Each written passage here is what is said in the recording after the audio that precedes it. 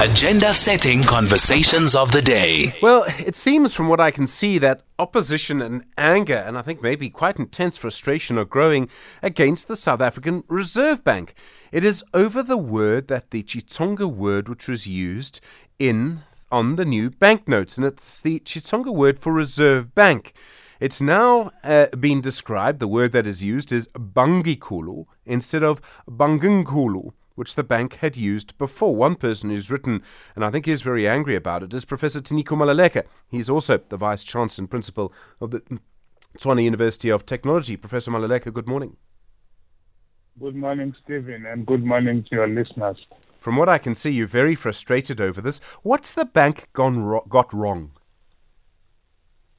Well, the bank is authority that issues bank notes. So ultimately, they take ownership of the notes. They issue the notes, as it were. So they have to bear the brunt of our frustration in this sense, because they are, if you like, the owners of the notes. They come out in their name. But they have been wrongly advised, in our view, to drop the old spelling and rendition of the word and replace it with a new one, as you rightly indicated in your intro. They say that that's the advice they got from the most authoritative body, which is cancelled. But our view is that you don't fix something that is not broken.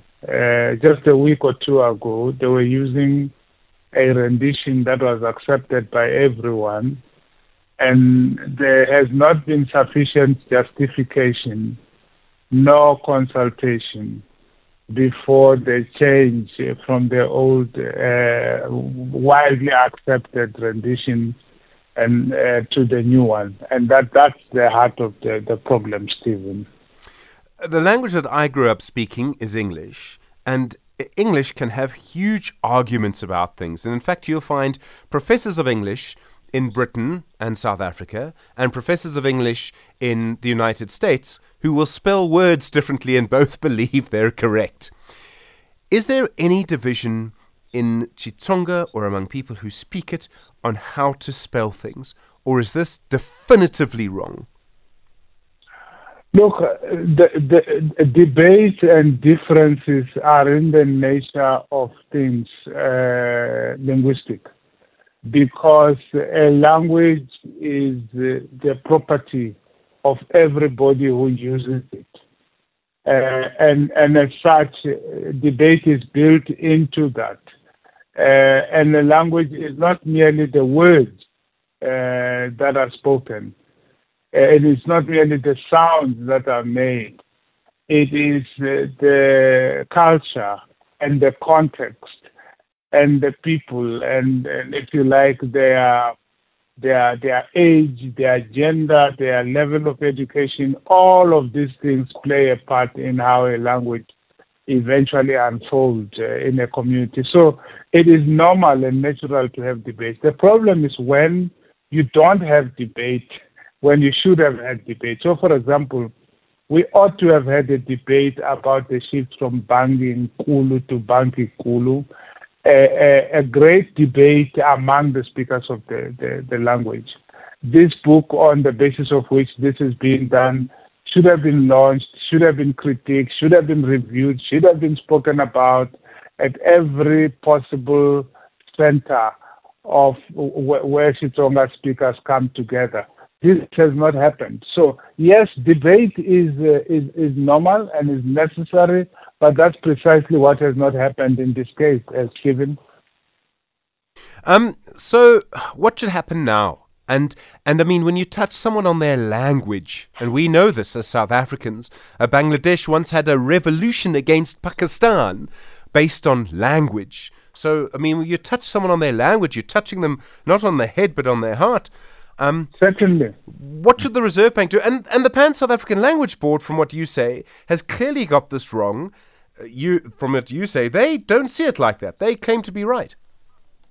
Yeah, look, even if they were right, and even if they believe that they are right, that they have every right to do what they have done, and that they alone can do it and nobody else should do it, as they say, even if they were correct in all of the above, that they have the powers to do this, and that they are correct because their book says so. Let's give them all of that, even if they were correct with that.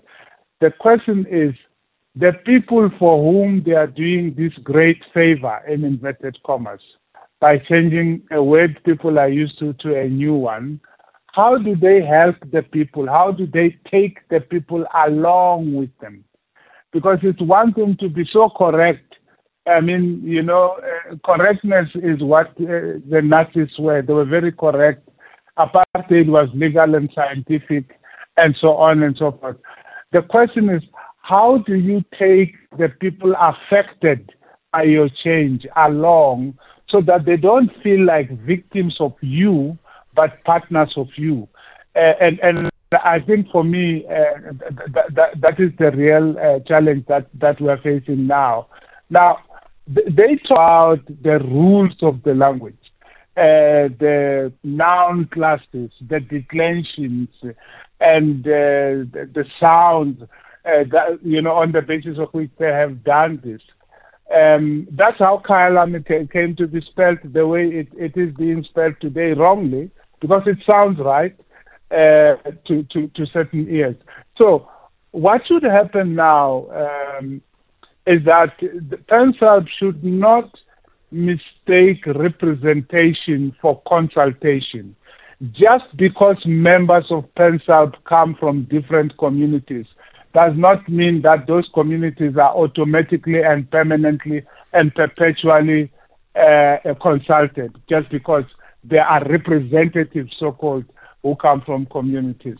So I think the Reserve Bank should give us an opportunity to talk this through, for PenSALB to consult, for PenSALB to take everyone along to the new territory and better world they want to take us. Let us have a chance to do that. But I think in the meantime, the Reserve Bank should revert to the old spelling and rendition, which was not nearly as controversial as the current one. Professor Tinyiko Maluleke, thank you. Vice-Chancellor at the Tshwane University of Technology.